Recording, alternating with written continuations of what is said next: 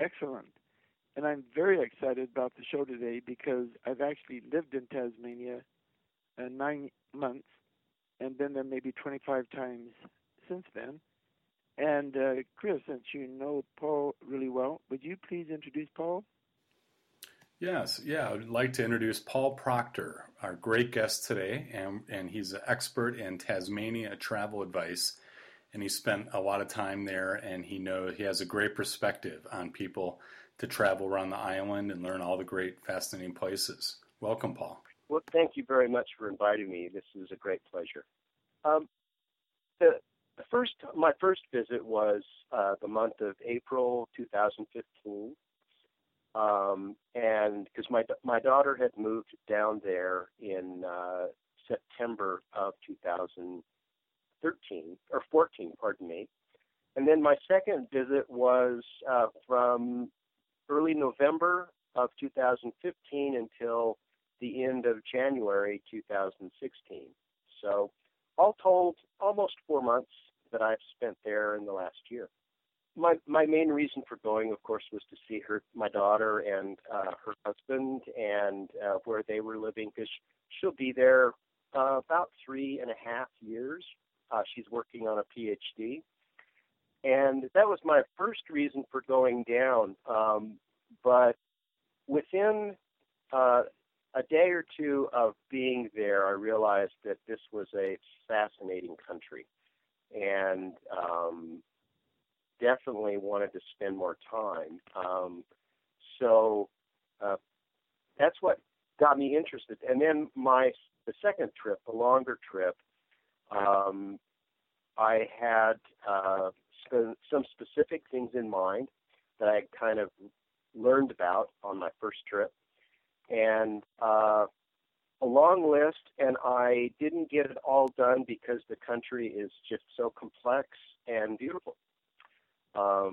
So I think the expectation now is I have to go back.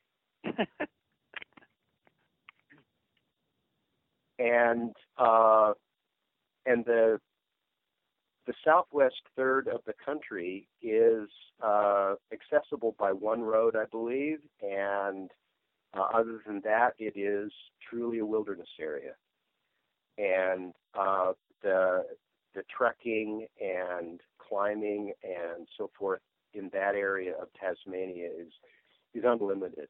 And so I would really like to go back and visit that. More of an adventure tourist. My first few trips, of course, were not. But the country, you can see so much of it from the roads that you really get a sense of what those wilderness areas are like. Yeah, I've been, the first time I ever went to Tasmania was 50 years ago, I guess. Yeah, about 50 years ago. And I was amazed at how historical it is, how much some of it even reminds me of England. It's interesting about Tasmania that I found Hobart, which is the capital of the state, was founded, if I remember right, about 15 years after Sydney in the early 1800s. And it vied with Sydney quite actively, which one was going to be the capital of the country, because they were the only two areas that were really populated in those days. And both Sydney and Hobart were founded really as penal colonies for England. And as a result, Sydney went out. Fortunately for everyone, I think, because it's more easily located, because Tasmania is an island that is south of the mainland, or the major part of Australia, where everyone goes. But as Paul said, it is small, and it's not easy. Well, it is easy to get around, but there are no freeways. The roads are two-lane everywhere, and they twist and turn and go through very small towns. So you can't go very fast, can you, Paul? No, you can't. And it's driving on the left. Right. And so yeah.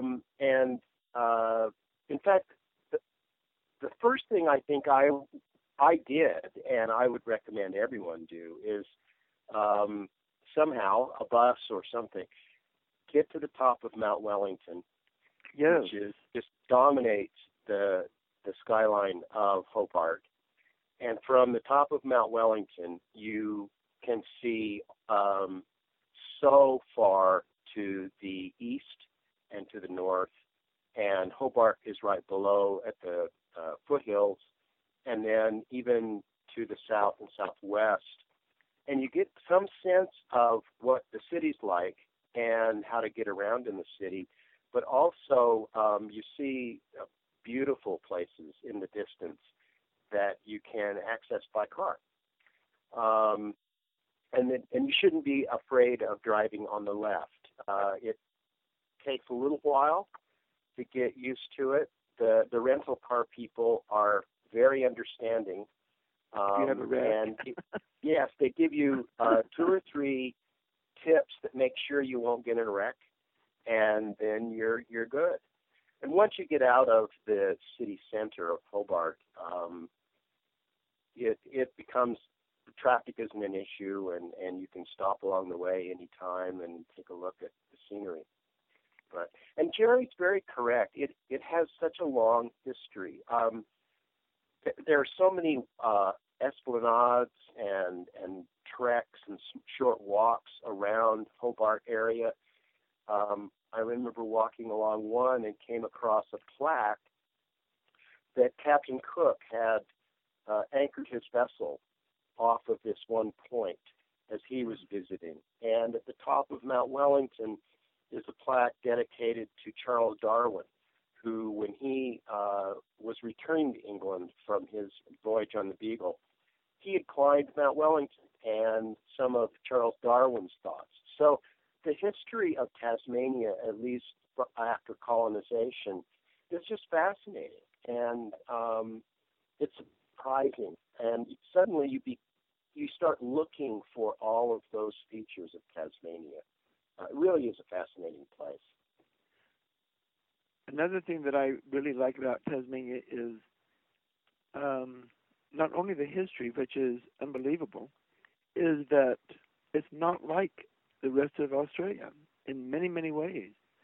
It has to do primarily, I think, because it is a little bit farther south, and so the weather's a little bit colder.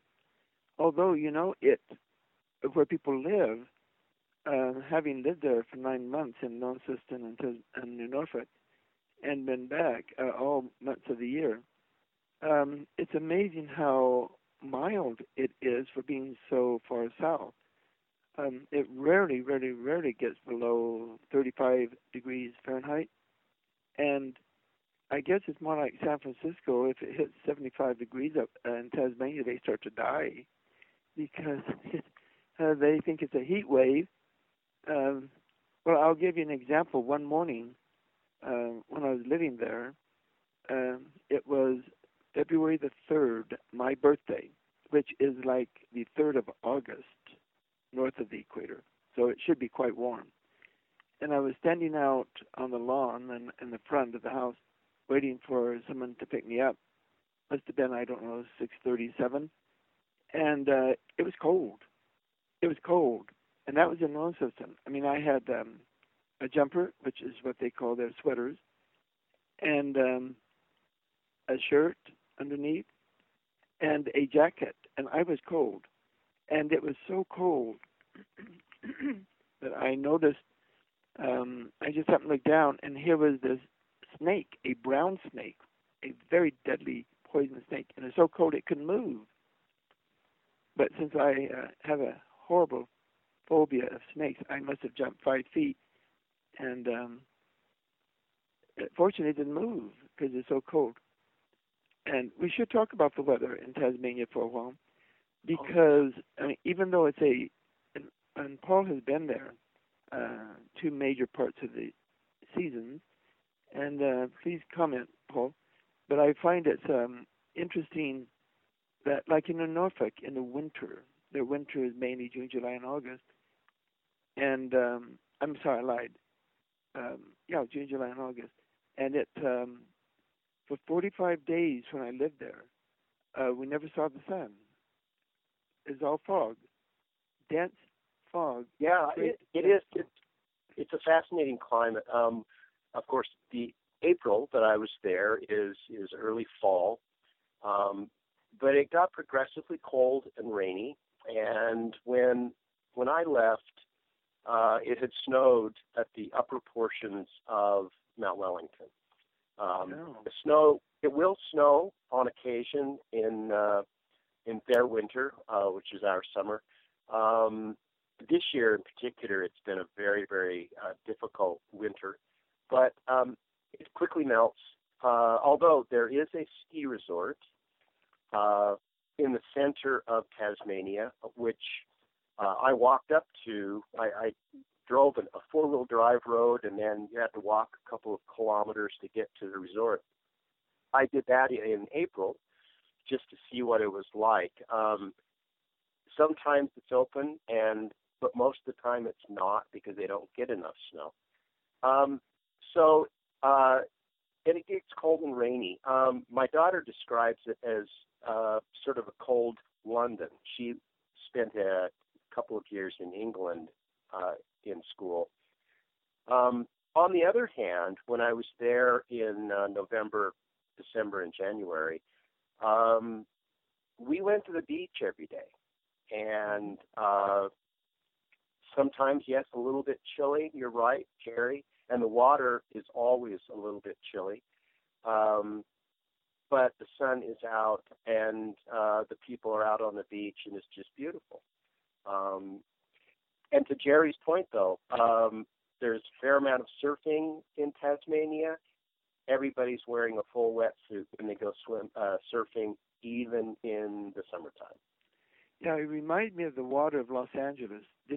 Have you been to Los Angeles, to like Huntington State Beach Park or something?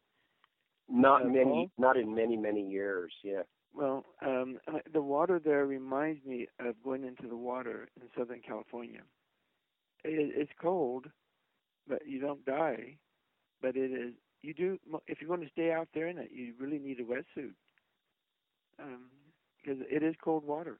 Even though the beaches on the East Coast, all the way from St. Helens, St. Mary's on down. Some of the longest beaches I've ever seen in the world, with the exception of maybe parts of Africa on the Sahara on the West Coast. But they go like 20 miles long. It's beautiful. There's a very large island, which is an hour's drive perhaps from Hobart, towards the southwest, on the southwest coast, Bruny Island. Mm-hmm. A lot of agriculture, accessible only by ferry, a small ferry. And the southern part of the island is a national park. And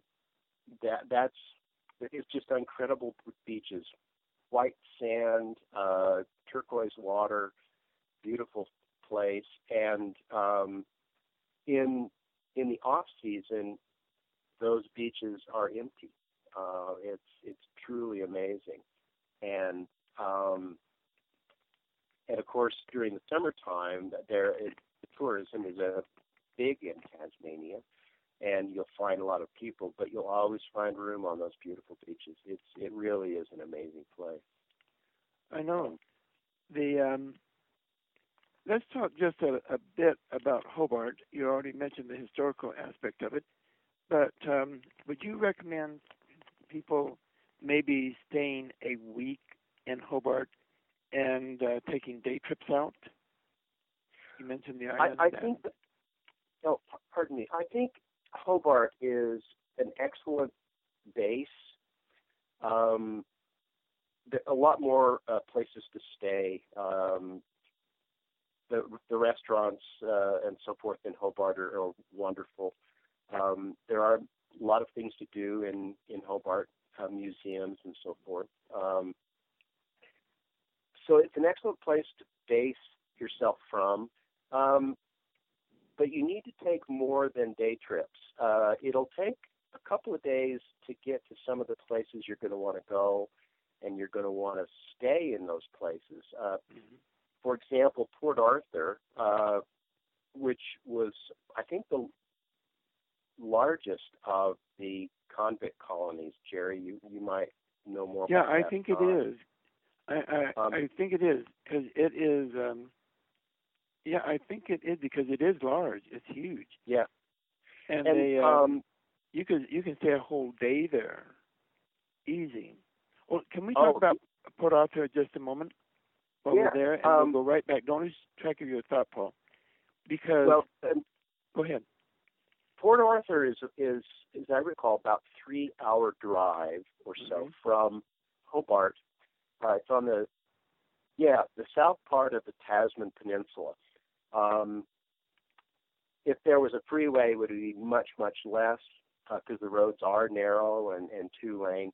But that's part of the charm. And this particular trip, I know I took it, and it took me probably 4 or 5 hours because there were all these places, side roads and places to visit and vistas and so forth. But so it's a beautiful drive down, and there are a lot of resorts to stay at. If you're a camper, there are a lot of campgrounds, and even in Australia, but in Tasmania as well, the availability of small motorhomes is wonderful. A lot of availability. You can rent a small motorhome, and you can spend weeks traveling about the entire country. But anyway, Port Arthur is a national park that has a lot of tours into what was the convict colony, very large, a beautiful area. And then the Tasman Peninsula itself is developed in the sense that it has tourist facilities, but it's very rugged. They have recently completed a designated trail system, the 3 Walks, which goes all around the Tasman Peninsula, starts in the area of Port Arthur, and it actually has wonderful facilities, resorts, hotels along the track, and it's a 2 or 3 day walk. But so if you start from Hobart, you drive to Port Arthur, and you're going to want to stay in that area for a day or so. And one of the things I have to mention is there is a tour company that operates tour boats that will go out from Port Arthur and around the Tasman Peninsula, and then back up the east coast, and then take a short bus ride back to the Port Arthur area. It is spectacular.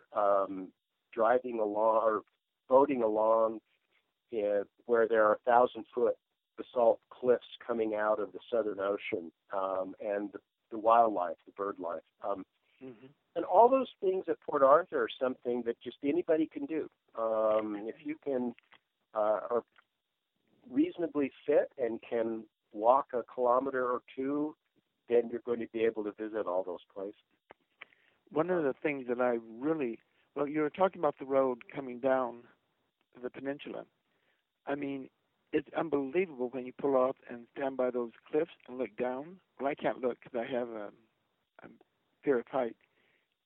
And the waves pounding down there. And it's unbelievable as you go to Eagle Hawk's Nest and various areas down. But did you know, next time down, if you go to Port Arthur, Paul, go to what I call the Quaking Sand Beach. I've heard of others in the world, but I've never been to one.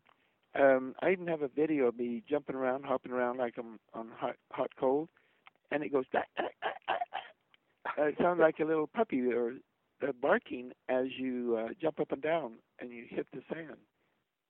And it's phenomenal. It's easy to get to from Port Arthur.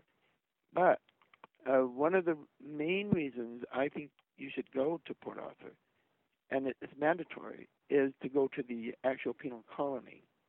Don't you think, Paul? Oh, yes, it is fascinating. It is fascinating.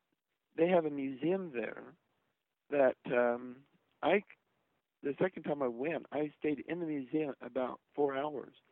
And I never stay in museums 4 hours. And they have a log from a ship captain bringing the prisoners down. And all of a sudden, Charles Dickens' Oliver comes to life. You know how they arrested people for stealing a handkerchief or an apple? And you go read that, and it'll have on the left side, it goes Pommy, P-O-M-E, meaning prisoner of Mother England. It gives the date and the ship and the captain's name, and they give the name of the prisoner and why he's there and how long he's there for. And like stealing an apple, 2 years or something. I mean, it's unbelievable as you go through the log and as you walk around. I recommend starting at the museum. I really recommend starting at the museum because as you tour the ruin, it all of a sudden comes to life. And every one of those bricks was handmade and put together in these buildings and cells and things by the prisoners. And also, many of the buildings in Hobart were made by prisoners. And, I mean, the history is unbelievable. But I agree with you. You need at least one overnight in Port Arthur, and maybe even two, if you, as you said, or maybe even three. Anybody that likes scallops must go to Hobart. Must go to Tasmania, particularly Hobart. Did you get to try any of their scallops, or do you even like scallops, Paul? I love them. I tried them. They are wonderful. They're the best in the world. They are, aren't they? It is. They really are the best in the world, and it's worth a trip to Hobart just to have the scallops if you like scallops. Because I love scallops, and the first time I ever had them, I thought, oh, my word. There's an amazing foodie culture in Hobart, in Tasmania generally. Salmon farms,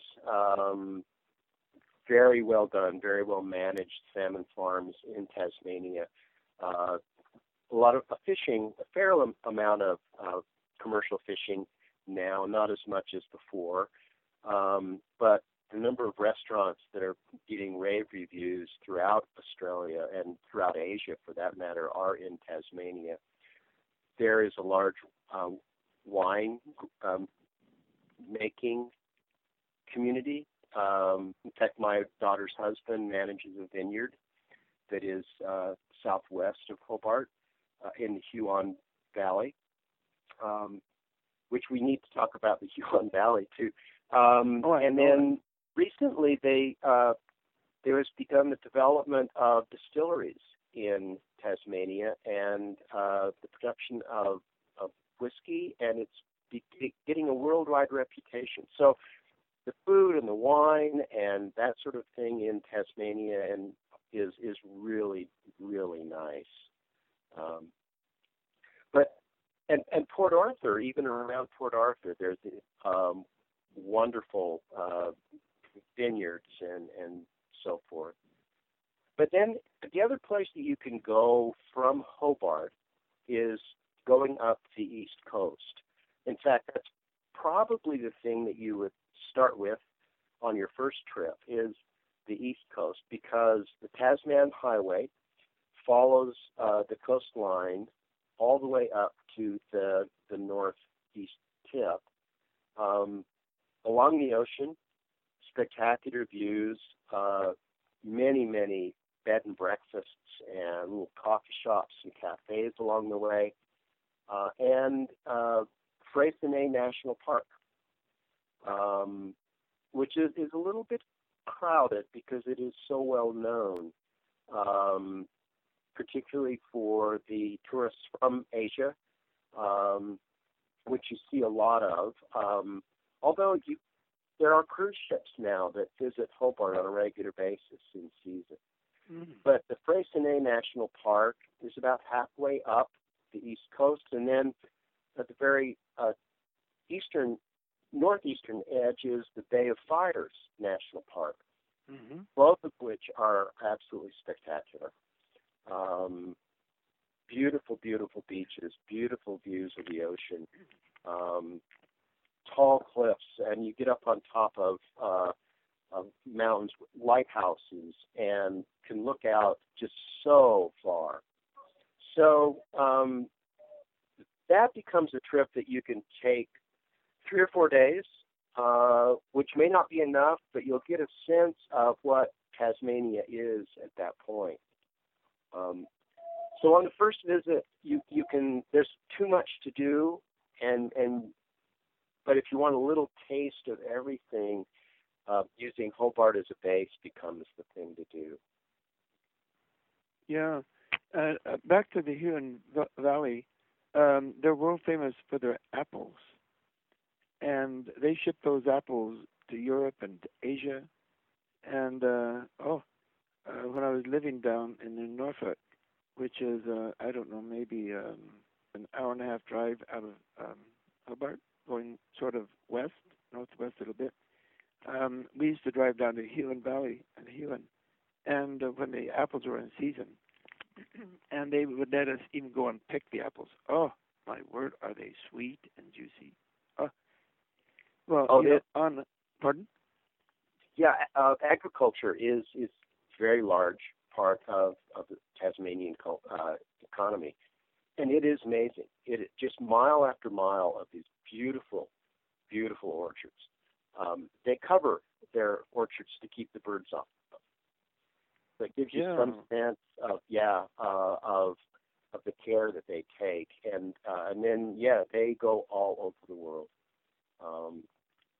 It's interesting because the only way to get anything off of Tasmania is by boat, of course, and much of the cargo is shipped to the north coast and then across the Bass Strait to the mainland of Australia, and from there it goes out across the world. And let's talk just a minute. I did not visit on these trips the north coast of Tasmania, but Jerry, you've been there, and I looked at a lot of places, and it looks beautiful. Well, let me tell you, I have driven around Australia. Excuse me, driven around Tasmania 3 or 4 times, and if you're going to Tassie and you're going to go drive around it, and driving is perfectly fine, because, as you say, you can drive and the roads are fine, and you can't get too lost if you stay on the highway because there's only one road, basically, as you go around it.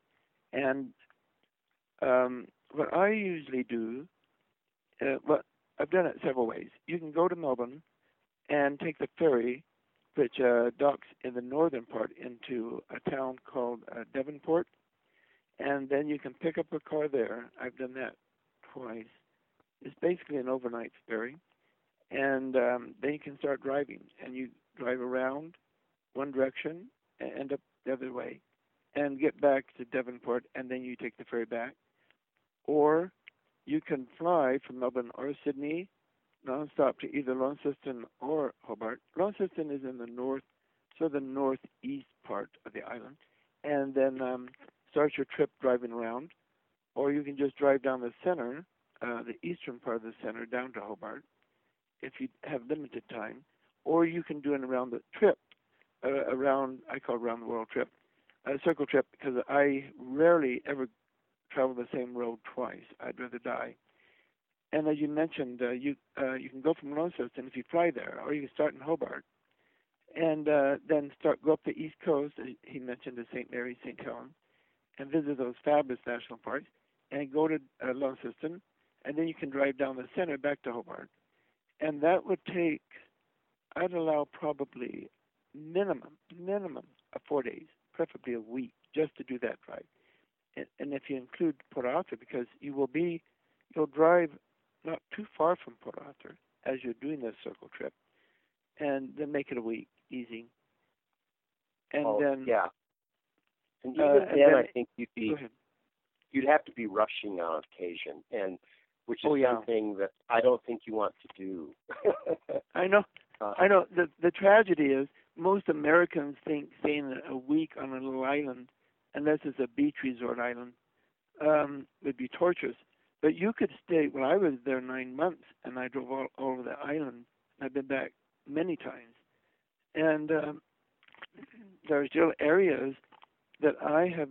Well, not big areas, but there are areas I've not been to. And every time I go back, I do something different. And we're talking about the North Coast. The drive, and many people, well, not many, because there are not billions of tourists there, but many people, like if they take the ferry to Devonport, will head off to the west and head off toward Smithton. And that drive goes through several towns, through like Burnie and Wynyard, and they have a neat rock. I think it's called Rocky Cape National Park. Very interesting scenery. I mean, it's a lot of farmland, a lot of sheep, and but there's a lot of sort of cliffs on the ocean, on Bass Strait, as you mentioned, and then go to Smithton. But if you go that, and it's really neat out there because nobody's ever there. And we have to mention that these towns are small. They're very small, maybe 500 to 1,500 population. Throughout all of Australia, with the exception of about 3 or 4 of the cities. Launceston is large, and Hobart is large. But as you mentioned, it isn't big. It is not a huge city. And the whole country, as you mentioned, has about 500,000 people.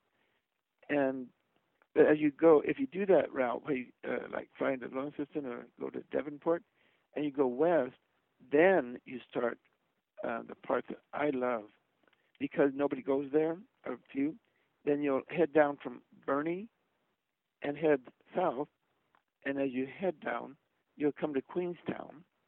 And this is a mining area where they used to mine copper and I think some other trace minerals. And the landscape is different because it's stained from all this mining. So it's almost like going to a colorful moon, I guess you'd say. Because it is interesting. We should mention at this point that different areas, and you've mentioned it, the ski resort up there. Australia has some, Tasmania has some very high mountains. Not really high, maybe maximum 5,000 feet, maybe a little higher. But there are a lot of mountains in Tassie. And the agricultural part, where the roads are between the mountains. And so it's neat. But as you go down from Queenstown, if you want to brave the road, I mean, it's fun driving, getting over to a place they call Strahan, S-T-R-A-H-A-N, Strahan. Next time down, Paul, you really should go to. Have you been to Queenstown yet? I have not been to Queenstown or Strahan. That's at the northern part of this Franklin Gordon Wild Rivers National Park, which is that right. southwest third of the country that has a single road, and right. So you can get around the edges, and Cradle Mountain right. National Park is right close there, which is I have not been there. My daughter it's magnificent. Yeah, done some hiking and climbing in that area. But it puts you on the West Coast, and Jerry, you're right. It is a very different than the East Coast. I did go from Hobart immediately south down to an area called Southport, and I think it's called the South Cape. And the road ends. It's a dirt road. It ends at a place called Ida Bay. Right. And from then, there's a 2-day walk, I think it's to get to the southernmost part of Tasmania. And there's nothing between that point and Antarctica but the Southern Ocean. So you get the sense of such a rugged place that has been in that same state for thousands of years. because there's no other way to get into that area except by boat or plane. So by going to the north coast and then coming back down through the central part of the country, you really get to see the great differences between the parts of Tasmania. Mm-hmm. Well, as you come back toward Hobart, and I like the way they say Hobart, they go, Hobart. As you come back that way, you must stop at Russell's Falls. Russell's Falls is one of the most beautiful, romantic, relaxing waterfalls I've ever seen. It's in sort of well, it's like in northwest Washington State, where you have all the ferns, and it's cool and rainy sometimes, but there's waterfalls, works its way down the mountain, and it's absolutely spectacular to go out there. And that's in Mount Field National Park, isn't it, Jerry? Yes. Yeah. And it's well worth a trip to stop there.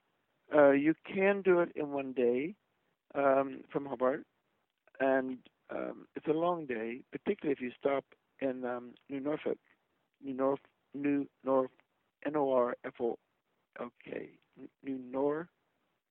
I can't even say it in English. American, Norfolk, Norfolk, New Norfolk, but they go to Norfolk. And this is where the hops are raised for beer. And you can see hop fields everywhere along the Derwent River. And it's a very English town. This Norfolk. Amazing little place. And I wouldn't really stay there unless they have some wonderful hotels along the river and pubs in the town, and it's a neat little town to walk around. I don't know how many live there, but I don't think probably not more than 2,000. So every town there is small, as I mentioned earlier. But it's a wonderful place. I lived there 3 months in the winter. And I said we had 45 days of dense fog. You could not even see across the street 70% of the time. And people drive around, though. It's like people in Utah, when there's a blizzard, people just get out and drive anyway.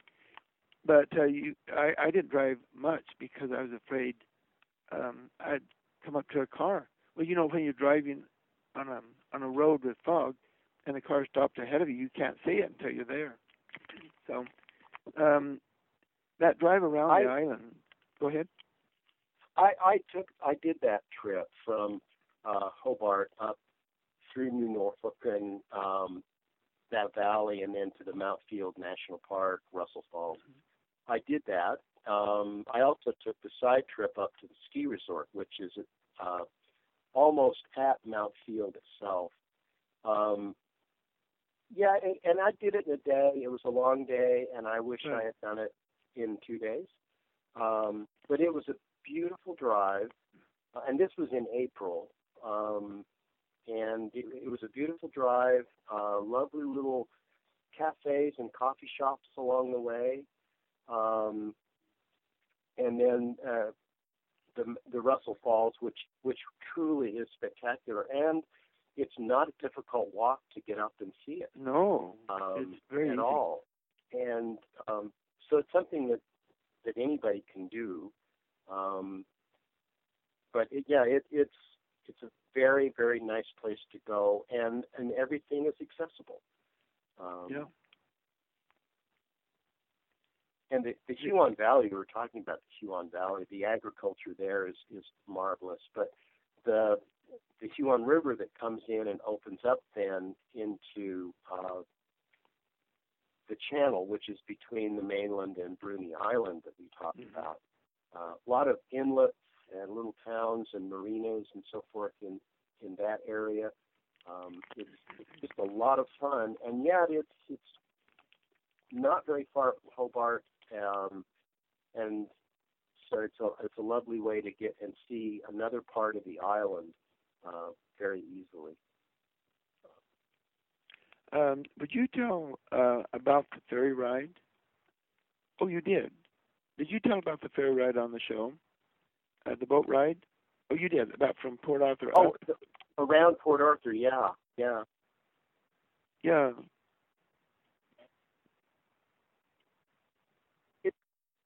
It's called Kennecott Tours is the name of the company, and it's probably the main one in Hobart, in Tasmania, in that area. And you can get a ride from Hobart all the way around to Port Arthur. I would not recommend it because then you'd miss out on that lovely drive to Port Arthur. But that's the name of the company. They also do some tours of Bruny Island, although again, I would recommend that you take that car drive and catch the ferry at Kettering, go to Bruny Island, and spend a day or so exploring the island and the national park. But that's the name of the company that does it. There are a lot of tour companies in Tasmania of varying degrees of difficulty, if you will. There are a lot of hiking and trekking companies. There are a lot of bus tour companies that will take you along, for example, the West Coast. But you probably don't need to do those. And I think going to Tasmania with a schedule is probably not the thing to do. Right. Because you want the opportunity to kind of take that side road or linger a little bit in one of the small towns that you visit. And because that gets you in touch with the people that live there who are wonderful, and more of the culture, and then you get to see things maybe that most people who take those tours don't get to see. I took more than one drive down the Huon Valley and the Huon River on both sides of the river, and every time I found some different turnoff that I wanted to stop at, take photos, go for a little walk away from the road up into a vista, and that sort of thing. So, and I think there are a lot of things even within the Hobart area that you get a guide to Tasmania and a guide to the Hobart region, and just explore. The Mount Nelson Lighthouse, which is a 20-minute drive from Hobart. Kind of a winding road to get there, and from the top you can see all the way out to Port Arthur. And there's also the most marvelous coffee shop that has the best scones and breakfast you'll ever have on the top of Mountain Nelson. So it's not that big of a place that I think you really need someone to guide you along. And the Tasmanian government has put a lot of resources behind welcoming tourists and giving tourists the idea of where they can go and how to get there, and so I think if you're short on time and there's only a couple of things you want to see, but if you want to spend some time to really get to know the country, then rent a car, drive on the left, and go visit the place. And as you mentioned, go ahead. Oh, I have to tell you also about another place that I went, Maria Island, which is... Oh, isn't that fantastic? It is a fantastic place. And Maria Island was also a convict colony, although in its history, it was only a convict colony for about 30 years. and of the 200-something years that it's been populated. But it is now a nature preserve, and it's also the place where they are attempting to restore the Tasmanian devil population. Because there's a horrible virus that has rendered the Tasmanian devil almost extinct. And so there's a great effort to rebuild the population, and Maria Island is the place to do that. You take a boat across, and people do visit for a day the convict colony and some of the area around that. But if you can camp, and you can actually get a room in the old penitentiary, which is where I stayed, which was fascinating. And the wildlife that's there, you most likely will see Tasmanian devil on the island. So it's a great place to go. It's sort of in between that true adventure travel and a more comfortable civilized travel. But Maria Island isn't the only place like that you can get to fairly easily and yet be really out in the wilderness. There's no electricity to speak of on Maria Island. So at night on a clear sky, the sky is amazing. The stars are just amazing. Mm-hmm. So that's the sort of experience that is available to you in Tasmania, as well as the fine restaurants and the museums. So would you agree, Paul, that for the average tourist that really wants to drive around Tasmania, that you need a minimum of 2 weeks? I think a minimum of 2 weeks. I think more if you can get it. But if you take that 2 weeks and give yourself time in the areas, the southeast part of the country near Hobart, you're going to have a wonderful time. You're going to see a lot of really wonderful places, have nice experiences, and you're going to also, like I did, identify those places you want to see on your second trip. And you will go back. Oh, you will. You definitely will. One thing I would like to talk to you guys about is getting there. Okay. I'm not an experienced traveler, and so my first trip was quite an adventure. But Jerry, what was your experience? I mean, you went a lot, and you obviously travel a lot, but flying to Sydney is a long ways. It is, and that's the problem of very, very, very few North American tourists go to Tasmania, because it's a long ways nonstop. From LA, for example, to Brisbane or Sydney and Melbourne. We're talking 14, 15 hours. And most people only go to Australia one time, and they go to the highlights, which everyone does, stay maybe 2 weeks at the most, and then go back. And having driven around Australia, I've lived in Australia about 3 years and been there at least 25 times.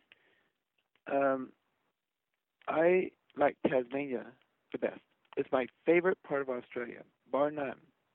The best weather is in Perth, but the most interesting, the most relaxing, the most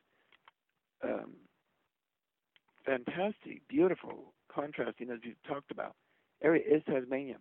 And everyone that I have recommended to go there through travel advice and friends has come back and said, "Oh my word, forget the rest of the continent. Just go to Tasmania and stay there, because you can do almost anything you want." Well, there's no Great Barrier Reef, but they have kangaroos. They have everything they have in the mainland, except large cattle stations, ranches, and it's it's fabulous. But how do I get there? Because as I said, you need 2 weeks there, and I just fly nonstop to Melbourne or Sydney. I get there in the morning, and I change planes, and I fly. I usually, because I lived 9 months, 6 months in Launceston the first time. I have an affinity with that. I usually fly to Launceston. I mean, as I mentioned, I've gone to Melbourne and taken the ferry across to Devonport twice, and which is a good way to do it. I'd rather just fly there and get there. But then I rent my car and off I go. Now, flying from Melbourne or Sydney nonstop to Hobart is an extremely viable way to do it. Now, there's 2 schools of thought, and there's it goes like going to Hawaii. Some people say you must go to Honolulu first and then go to the other islands.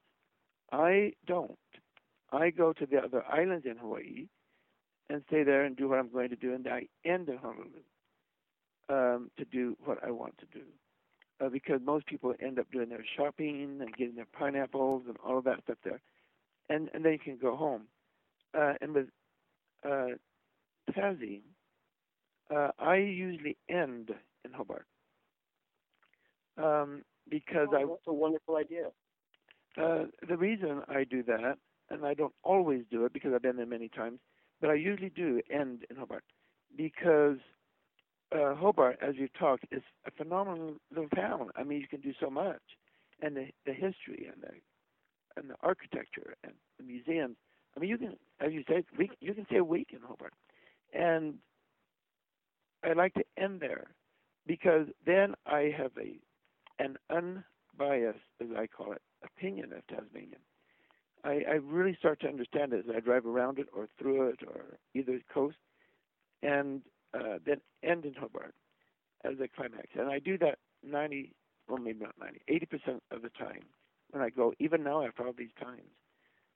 And I just find it's a better way for me to do it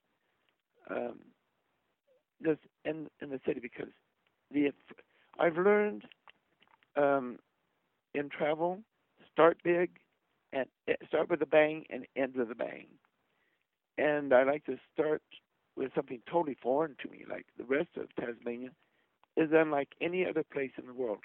Well, it's sort of, and I'm going to be lying here, but it's something like going to Nova Scotia, where it's very different in many ways than the rest of Canada. And Tasmania is very different than the rest of Australia. And so I like to start with the overview of the place, get a feel for the culture, the food, the people, the lifestyle, and even the language. I mean, there are parts of Tasmania that you can hardly understand them. Oh. And they're speaking English. Yeah. It's like going to Scotland. Oh, that's so true. My son-in-law, Eric, which is him, he, of course, managing a vineyard, he has lots of contact with tradespeople and so forth. And sometimes you just look at them like, I have no idea what you just said. But on the other hand, you ride a bus. The bus routes and the public transportation in the Hobart area is wonderful. In the United States, you get on a bus and nobody talks to anybody. Mm-hmm. I met so many people and had so many long conversations with people on the bus in Hobart. Right. It was just amazing.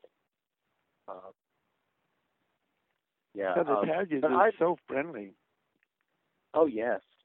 And I really like that idea, Jerry, of starting in a place that's remote, that's truly different than your own experience, and then working your way back to something that's more akin to what you're used to. I really like that idea. I want to get up into the northwest part of Tasmania. But the way I would do it now, because I have a base, my daughter, where she lives, I can afford to go there and for a month or more and spend that time. And I've never spent any time in Sydney. I would like to. It looks like a beautiful, beautiful place. Oh, it's one of the most fabulous capitals not capitals, but one of the most fabulous cities in the world is Sydney. Yeah. Definitely but Sydney and the mainland of Australia, you can't stop there. I do believe you do need to go south and see Tasmania, see the more remote places, and so yeah, it is a beautiful place, and I cannot recommend more highly that people visit. Take the time, plan your trip to get there carefully, and because it is a long ways. And I found this. My daughter gave me this suggestion. When you go to Australia and you're going on to any place domestically in Australia, and particularly Tasmania, you fly into Melbourne. Mm-hmm. The Sydney airport, the domestic airport, is separate from the international. Oh, I know it. It's horrible. So you've got to get all your luggage and get on a bus and travel to the domestic airport. Right. After customs, and it's not easy. Right. With Melbourne, both the international and domestic are in the same terminal. So after you clear customs, you can very easily drop off your luggage for your domestic flight, go to your gate, and you skip a lot of difficulty, frankly. That's a very good point, Paul. Yeah, and then coming back, go through Sydney or Melbourne, either one. Sydney is a wonderful airport. Of course, you checked everything through in Hobart, and you have your one carry-on, and that's all you need for the flight all the way back to the United States. Mm-hmm. Bearing in mind that while I would leave Hobart probably at 1 o'clock, 2 o'clock in the afternoon, and I would arrive in Los Angeles about 1 o'clock or 2 o'clock the same day. Yeah, it blows my mind, doesn't it? Which, yeah, it's kind of a shock, but there is a 17-hour difference between Hobart and the United States. Los Angeles. So, the West Coast of the United States. Yeah, it's well worth the journey. Yeah. Oh, yeah. Oh, definitely. I've crossed the international date line way over 100 times, probably 150 times more. Oh. And, I still am in a state of shock. How can you fly for 15 hours and from either Hong Kong or anywhere over there, Sydney and Melbourne, and get there before you left? I still don't understand it. The only thing I do is I just look at the clock because I'm waiting for immigration, and I say, okay, that's what time it is, and try not to think that it can't be that time. But Paul, it's been great having you with us. It is. I think the Australians generally, but Tasmanians in particular, enjoy their free time. There are a lot of festivals and events, both summer and winter, in Tasmania and Hobart. And when there's a holiday, it's a holiday for everyone. The stores close. Christmas time is wonderful. Everything is closed. Retail, everything is closed before Christmas until January, and which is a lovely way to live. And it's a place that you get to visit for a few weeks and live that same way. Right. Oh, well, thank you so much for inviting me.